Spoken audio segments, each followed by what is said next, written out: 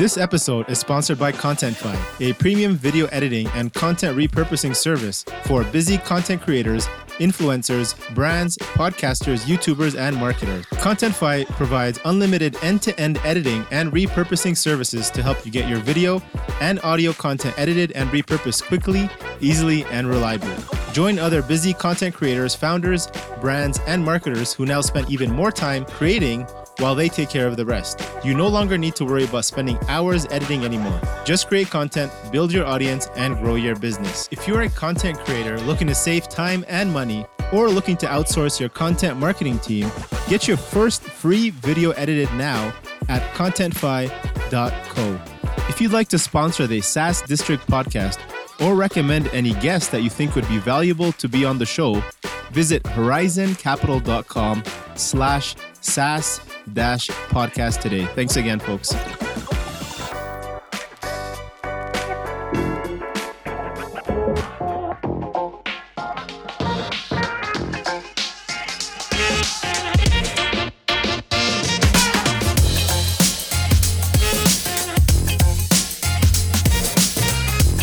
Hello, everyone. This is your host, Akhil Jabbar, and welcome back to another episode of SaaS District. In today's episode, we'll be talking about building a fast, scalable growth campaign for unforgettable SaaS companies. Today, we have our guest, Luis Camacho, joining us. Luis is the founder and CEO of Phantom Agency, which is an elite digital marketing agency for SaaS and B2B companies alongside the strongest community where they help SaaS companies over the 20K MRR mark who are trying to scale up via a predictable and strategically thought out customer acquisition process. Luis has helped many SaaS companies increase lead and subscription volume, penetrate new markets, decrease CACs, decrease churn, and become recognized brands within their vertical through paid media. Aside from consulting and growing companies through Phantom, he's also mentored hundreds of people via multiple platforms, including Growth Mentor, as well as AdLeak. So welcome, Luis. Super excited to have you on the SaaS District show today. Thanks so much, Akhil. Pleasure to be here. Kind of a long-winded introduction there, but I appreciate it. Super happy to be here, man. I've seen you in multiple places, with other great people in the software space, right? Nathan Latka, for example, a huge fan of them. So it's a pleasure to be here with you. Awesome. Yeah, we always like to do the fun, long intros to put people in the awkward situation. Start this off. Let's start off. Tell us about your background, your experience at Growth Mentor. You've also founded GetAds, and how you discovered the opportunity for launching your own agency, Phantom. Yeah, so I think marketing has always been part of me. And maybe, I think it sometimes goes back to my dad. He was marketing advertising for big semiconductor companies, and I never really knew what he did when I was little, and just kind of, it was almost like a mystery. Like I never knew what to ask. Like what am I even supposed to ask my dad? Like what does he does and stuff like that. So that was kind of cool.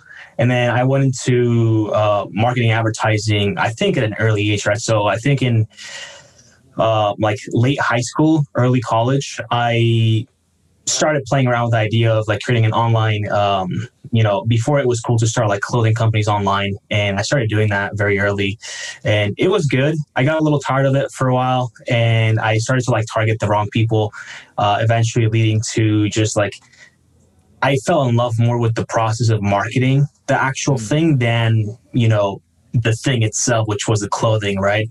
And so I kind of started going into that route. This was when I was in college, so I wasn't entirely sure what I wanted to do. I really liked fitness, kind of wanted to go into like nutrition, stuff like that, but I didn't see it as lucrative of a career, I guess you could say, like nutrition or like cooking or something like that. And I really liked business too, just from like, growing the little company early on. And so I started going into that. I remember I had a friend in college tell me that getting into the agency space was really difficult. And I personally like challenges, and that kind of drove me to, I want to get into an agency. So I started looking for local agencies, started working on a couple. And then when I was there, really I realized I really liked doing that, right? Working with a lot of different companies, helping them grow, and seeing like where they go from, the day they sign a contract to whenever they decide to leave the company or stay there forever. Some companies stay there, some other companies just hire, internally. But I started to learn the ins and outs of, what does the agency space do? What do they all do? What's the problems, right? Like they all had very broken processes. And I think this is still an issue with most agencies, especially when they're full service, because there's so many moving pieces. And that kind of leads to me in the background working on Phantom Agency, right? And the name there, kind of a little bit of a play because it was a conflict of interest. So I had to keep it, it was a ghost. Nobody knew about it. Which kind of And so started working on that. Then I had the opportunity to work in another agency that was fully remote, which I enjoyed, but also gave me more time to work on Phantom at the same time. So started building that out, looking at the processes they were doing, how they were dealing with clients, communication, and all those things. And same thing, right? They were full service. They did SEO, creative, all these different things, but there wasn't like it was collaborative, but something always seemed to go wrong, whether it was client side or like internally, there was always like too many moving pieces to keep track of everything.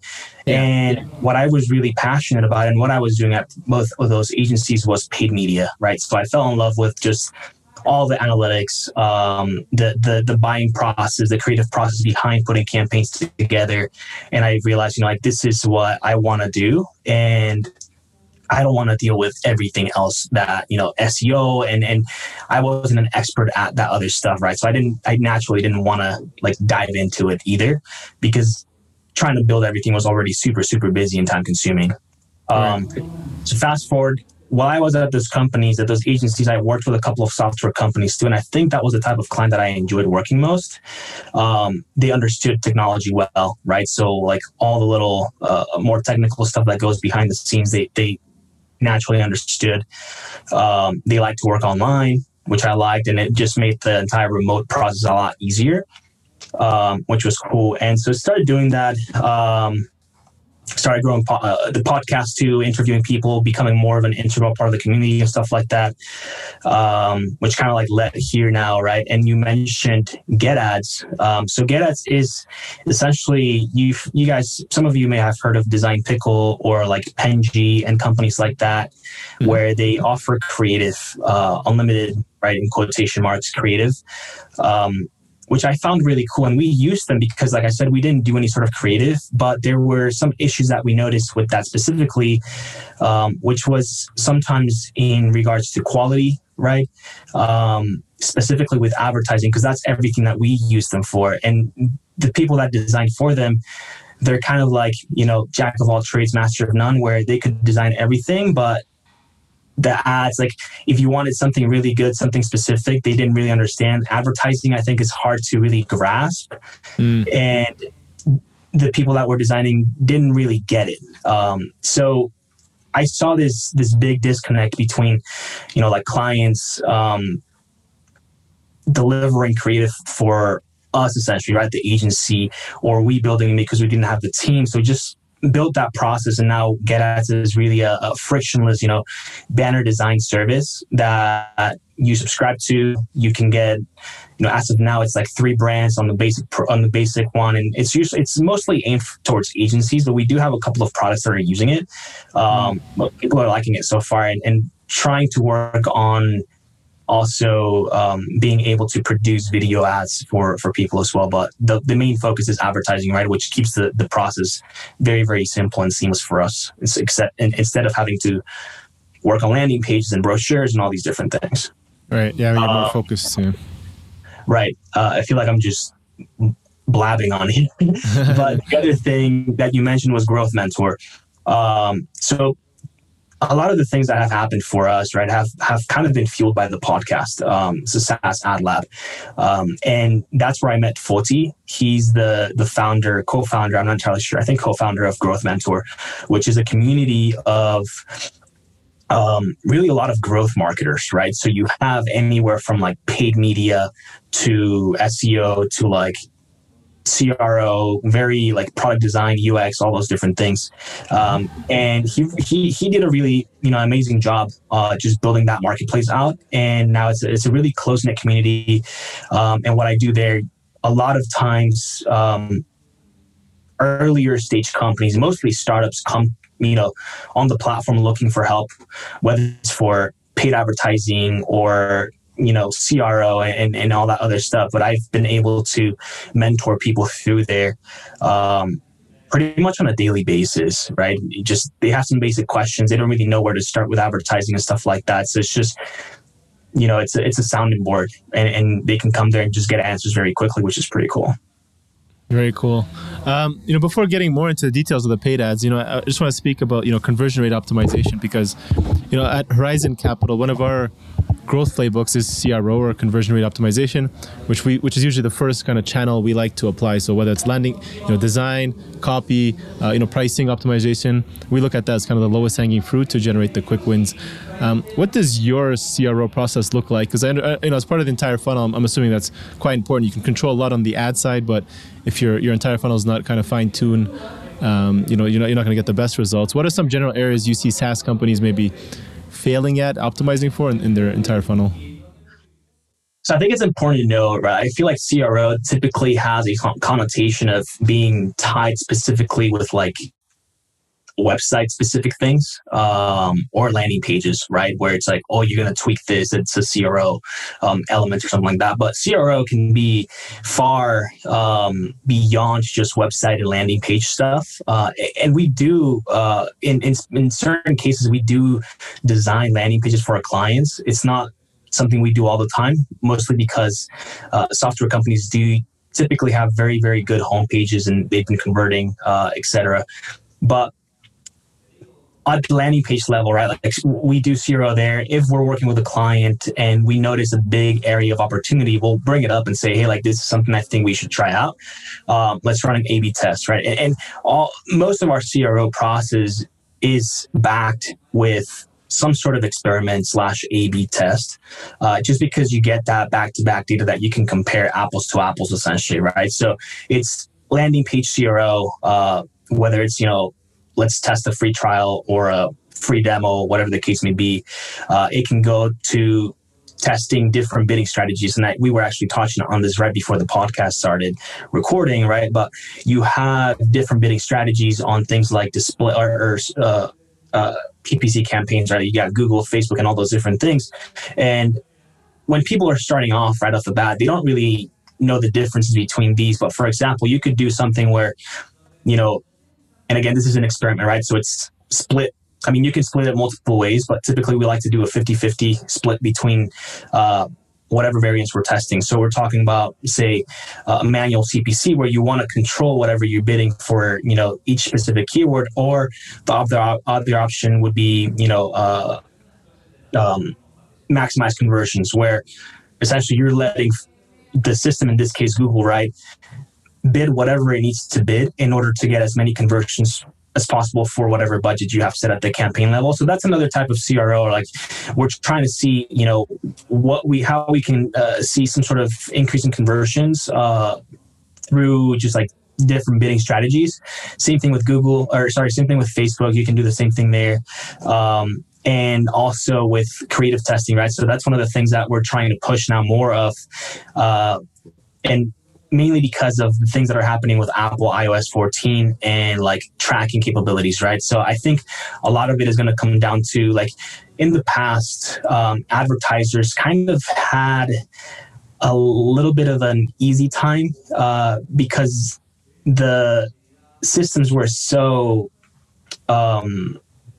just advanced, right? Like you have Google, you have Facebook, you have these crazy targeting methods. Like in the past, right? Like you were able to target people based on income on Facebook, like very specific income levels. Now you only get, like what, percentage they're in the socioeconomic kind of like bracket.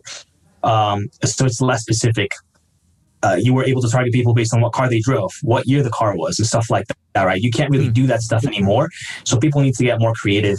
So really doing A/B testing at the creative level, right? The different creative assets, different videos, different ad copy, targeting different angles. So I feel like advertising is slowly going back to what it used to be back in the, like more traditional times, where you had to be creative and you didn't have like, oh, this person, drives a 2016 Honda, so let's target them with a light bulb for that car specifically or something like that.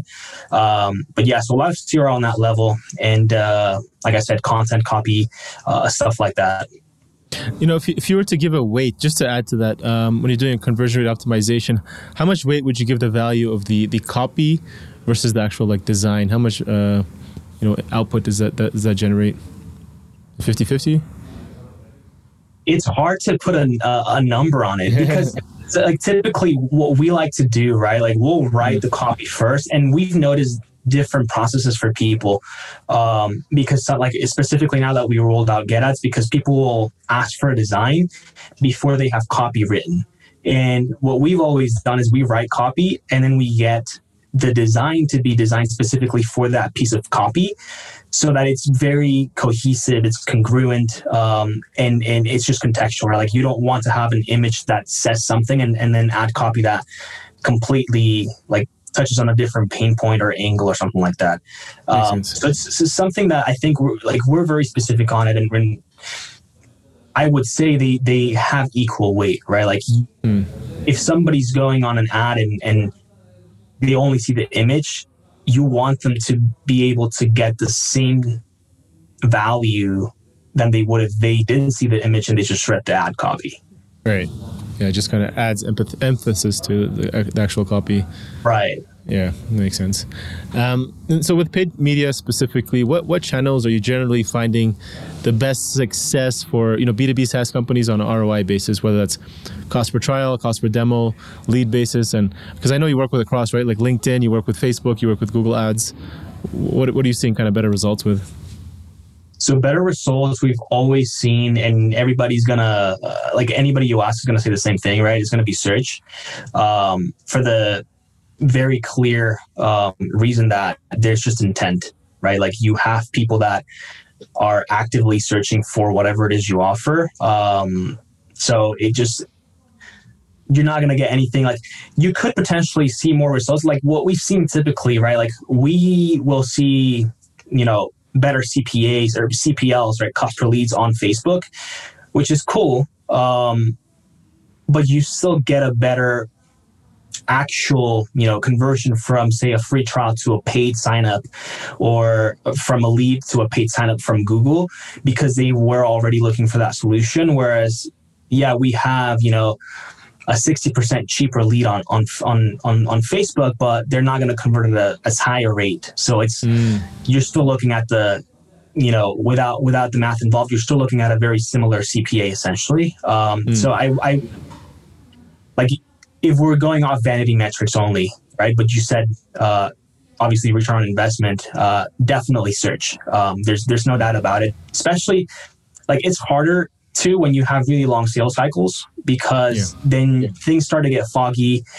Your attribution models aren't going to be as clear as, if you sign up and you start your, paid account within 7 days, it's very different than if you sign up for a free trial or maybe not a free trial, but a demo, right? Where you don't have like a cutting date and you don't end up signing up for another 3 or 6 months, then that's a very different story. And your attribution, like reports they're going to trick you. So you don't really know where things are coming from. You start to kind of lose track of, which one is actually the more sustainable channel. And I feel like that's where we've had most of the, like, what do you call it? Like more difficulty with clients, right? It's really figuring out, and then they'll start to, try to do cohorts by, okay, let's pause this campaign on Facebook and let's see how Google does alone.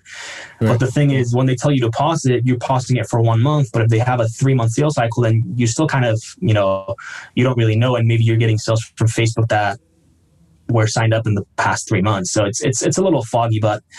Definitely search is like the quickest win. The other one is retargeting, right? Like these are people that had previously been on the website.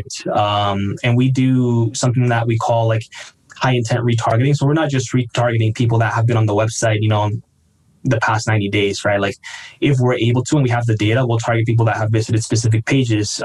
And we'll ask this too of our clients is, are there any blog posts or any pieces of content on your website that you have specifically seen, lead to a higher conversion rate? Like, and this is a good exercise for anybody that's out there trying to figure out, like, how can we get more signups?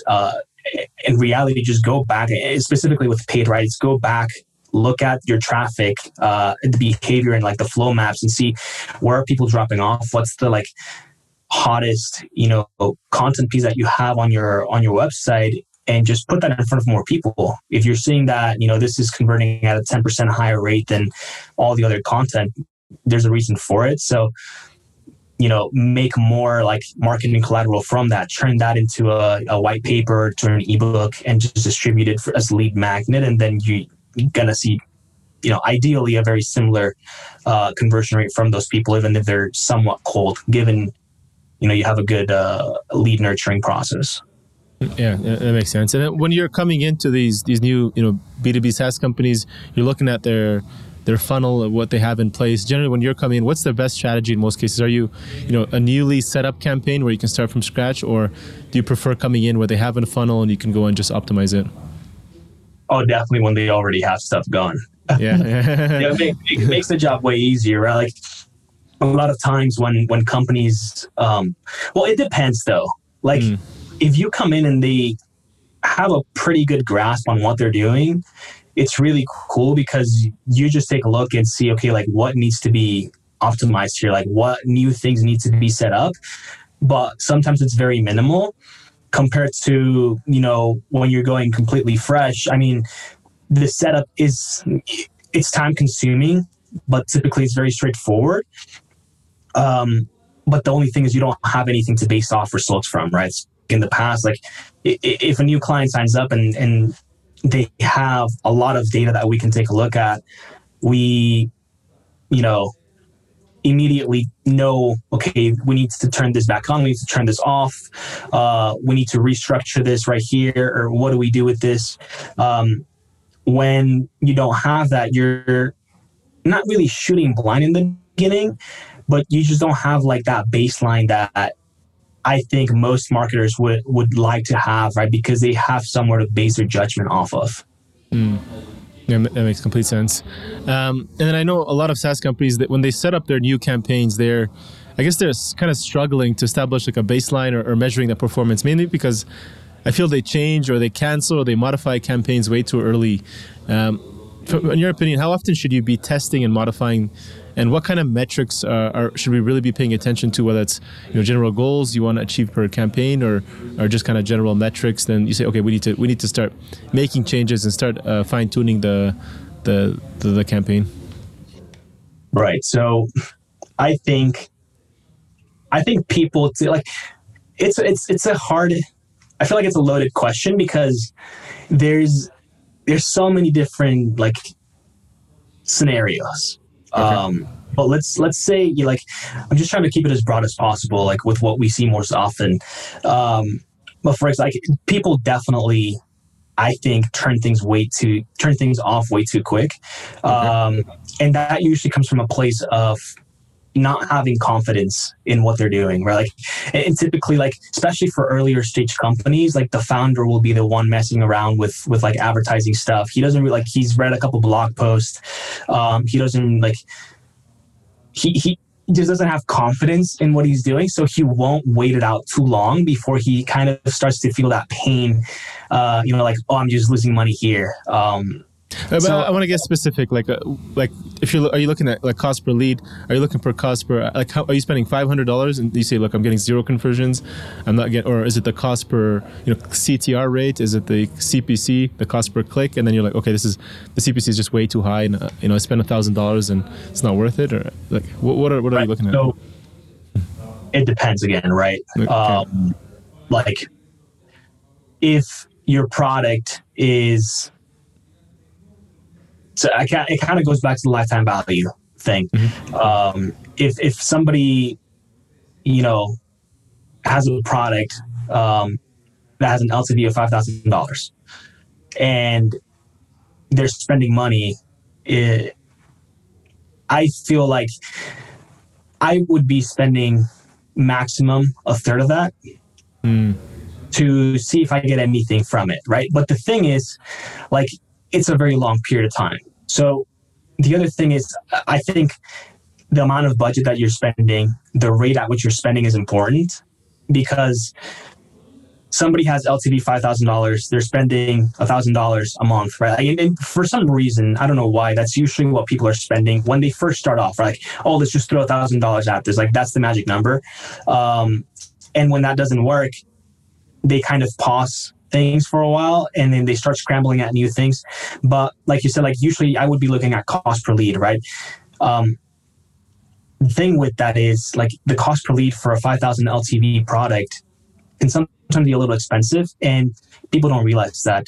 And the reason they don't realize is because they're usually not tracking that, because they haven't done advertising in the past, right? And a lot of, at least products that I've worked with, they're not actually tracking their human capital, as an expense. So they don't see the actual cost of a lead generated if they're not running advertising campaigns or something like that. So it puts it into a foggy situation, I think. But I would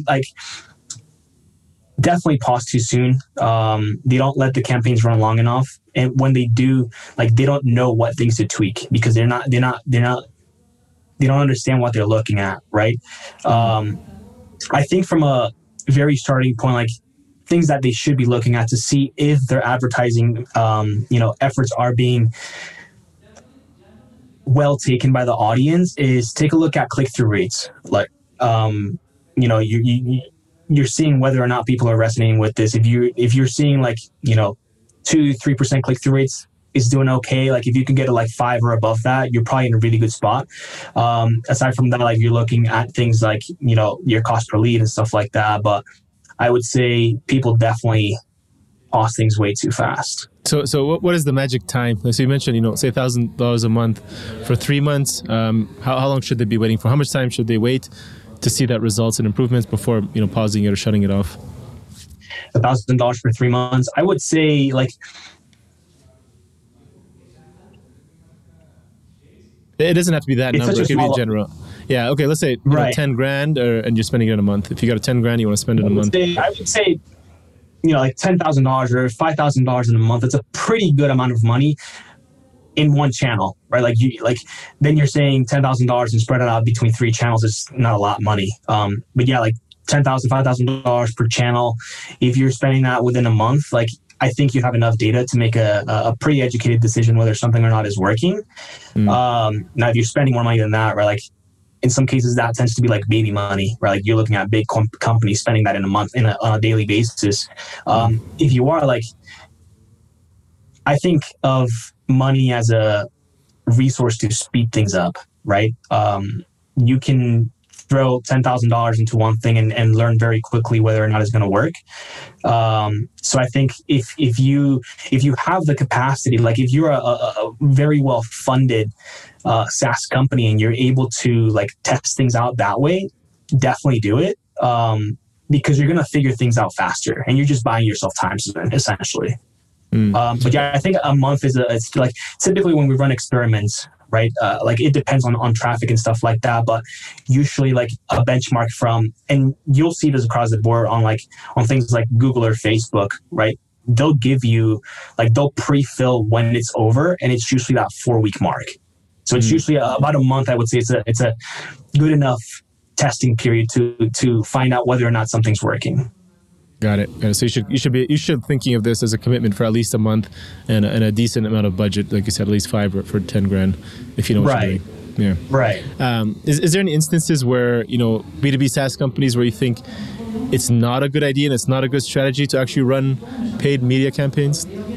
If so, when do you see that? Yeah, I think, and I think a lot of advertisers can relate to this, and it's like the biggest nightmare. But whenever the company doesn't actually have a hold of their sales process, right?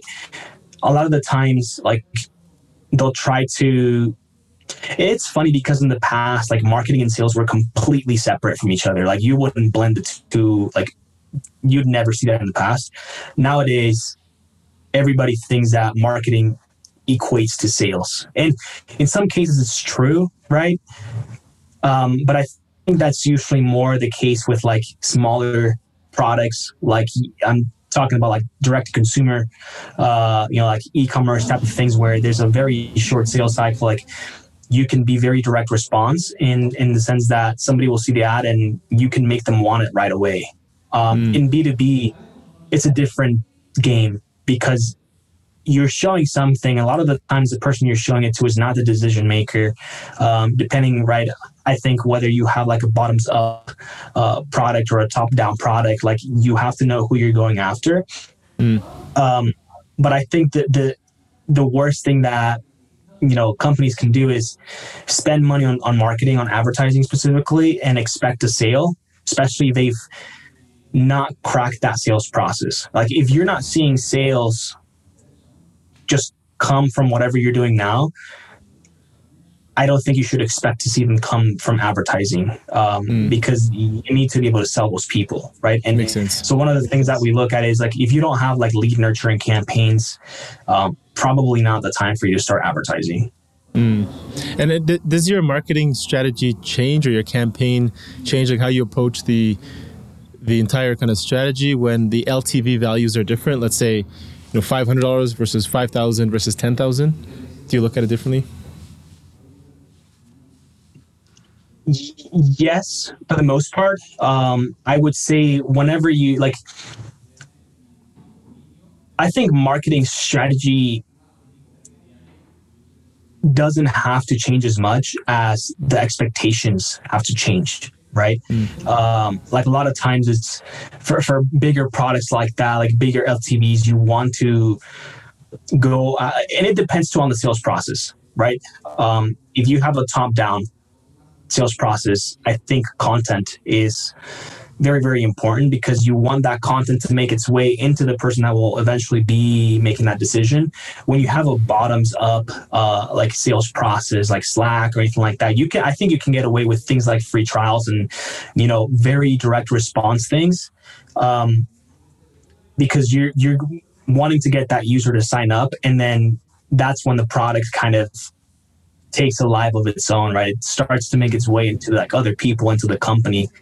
But I think for like longer LTVs, like definitely like content, and just think of it as the top of the funnel approach where you need to do a lot of education before you can sell that product. So same thing, like longer, like lead nurturing cycles, longer sales cycles.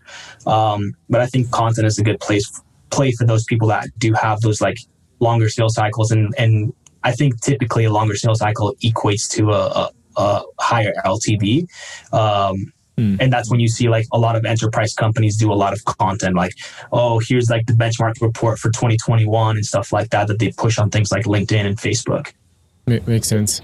So I want to kind of put this all together and using kind of a specific example. If let's say, somebody in our audience has a B2B SaaS company, maybe their average LTV of 5,000. And their entire sales cycle, let's call it 40 days. So from the time they become a lead to maybe they go through a demo to then actually, pay to sign up.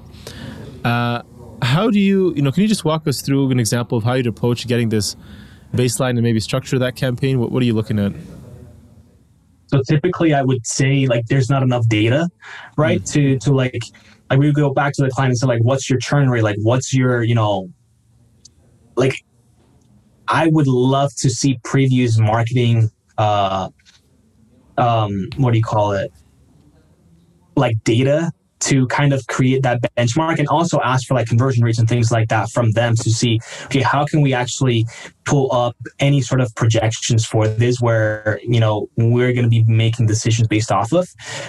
If it's like that, I would say, you take a look at your, like, I feel like this is an industry benchmark of like CAC to LTV ratio of 1 to 3, right? Where you don't want to spend more than a third to get that specific acquisition. So I would just keep that in mind for most of these things, and you can spend a little above, because I feel like sometimes right as you start to get to that 1/3, of the LTV, I feel like people start to hit that tipping point and they start to see those results kind of slowly trickle in. So definitely, like, if you're going to be like spending money, just keep that number in the back of your head. as a good benchmark to just kind of aim at. Obviously, if you can do better than that, by all means, no reason to increase your CAC just because you want to be part of that benchmark. But I definitely just I think in this case, it'd be about $1,600. So I'd aim for that $1,600 CAC, and by CAC meaning an actual paid sign up, not a cost per lead, and just do the math, to get to that cost per lead essentially. Makes sense. And then when you're coming into these campaigns, maybe they already have an existing funnel in place. What do you say are some of the main reasons why SaaS companies are maybe, that their efforts has failed or maybe are underperforming? I think it comes down to a lot. You mean they already have everything set up and they're trying to advertise and they see some? No, they haven't. Let's say it's that founder you were talking about. He tried to do it himself. He ran it for 3 months, and then you go in and you say, "Look, what are you seeing wrong there? What have you seen why they've underperformed? And other than giving it more time, what do you typically see wrong that they're doing?" Honestly, I think in those cases, typically it's the way that they approach it and the way that they structure the campaigns, right? So a lot of times it's there's not a lot of thought into it. They just go in, for example, usually you structure your campaign in a way that you can see what's driving any sort of performance, right? You want to break out your audiences. You want to break out, age groups if you can. The more granular you get, the better results you're going to see in the long term, because you can see where things are coming from, and you can break things out after the fact. But I think starting off with a good structure is one of the most important things, because you're able to see, okay, maybe a specific city is driving all the sales, right? So you want to be able to throw more money at that, and a lot of times is the same thing, just kind of shooting blindly in a sense that even though they're targeting everything that they need to target, they're not breaking it out. So they don't actually know what's happening. So if they get a lead for, I don't know, say $100, but that's above budget, they don't know where it came from. And the likelihood that it came from a place that is a place, an audience, a factor or whatever that is viable, but they don't know. So they don't really know where it came from. So it's just, usually it's account structure. A lot of the times it's not having the right messaging to the people that are going after. And a lot of times it's just not knowing their numbers too. They just go in and spend money and think they're going to get something back, but they don't know the actual math behind it. So that kind of, doesn't really put them in a good place. So it sounds like tracking and attribution seems to be a major problem for a lot of founders, eh? Tracking too, yeah. A lot of the times. And one of the things that I like to tell people, I think by the time, they do start getting on with advertising agency, or they bring somebody on board to do this, it's too late.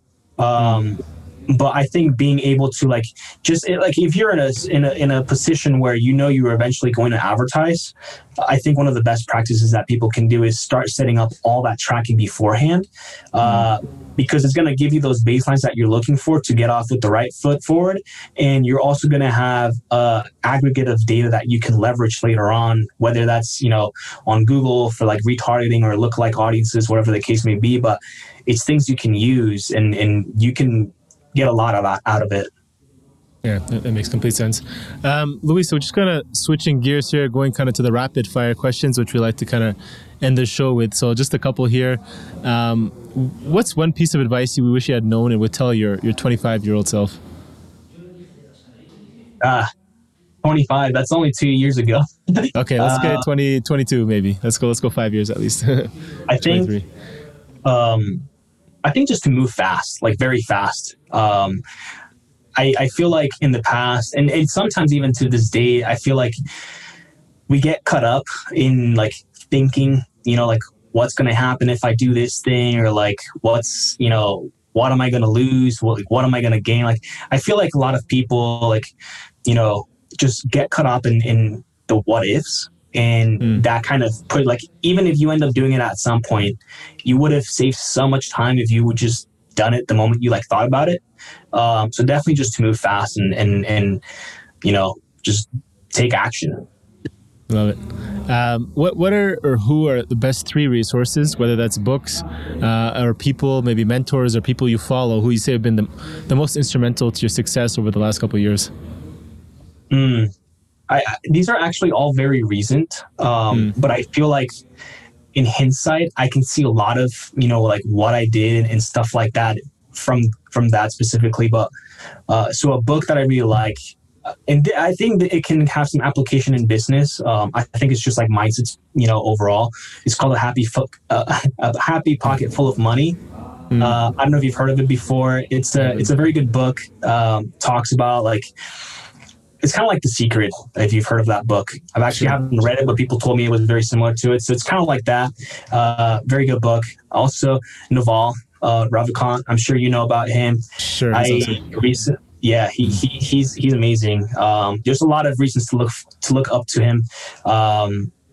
And I just love where his mind is at with a lot of things. I recently went into a huge rabbit hole of his content and the almanac that was written, and it's just amazing. Definitely recommend that to anybody that's just looking to be a better human, I think. And another person is actually my friend, Blake Janover. He's a client. He is over at Janover Ventures, and they do multifamily financing and like commercial real estate loans and stuff like that. But the guy's just brilliant, very cool guy, and I feel like I've learned a ton from him too. So if you want to reach out to him or something, I'm sure he'd be pretty open to a conversation or just saying what's up. For sure. Thank you for sharing that. Yeah, I love Naval. I'd love to have him on the podcast at some point as well, if you know him. Get him on it.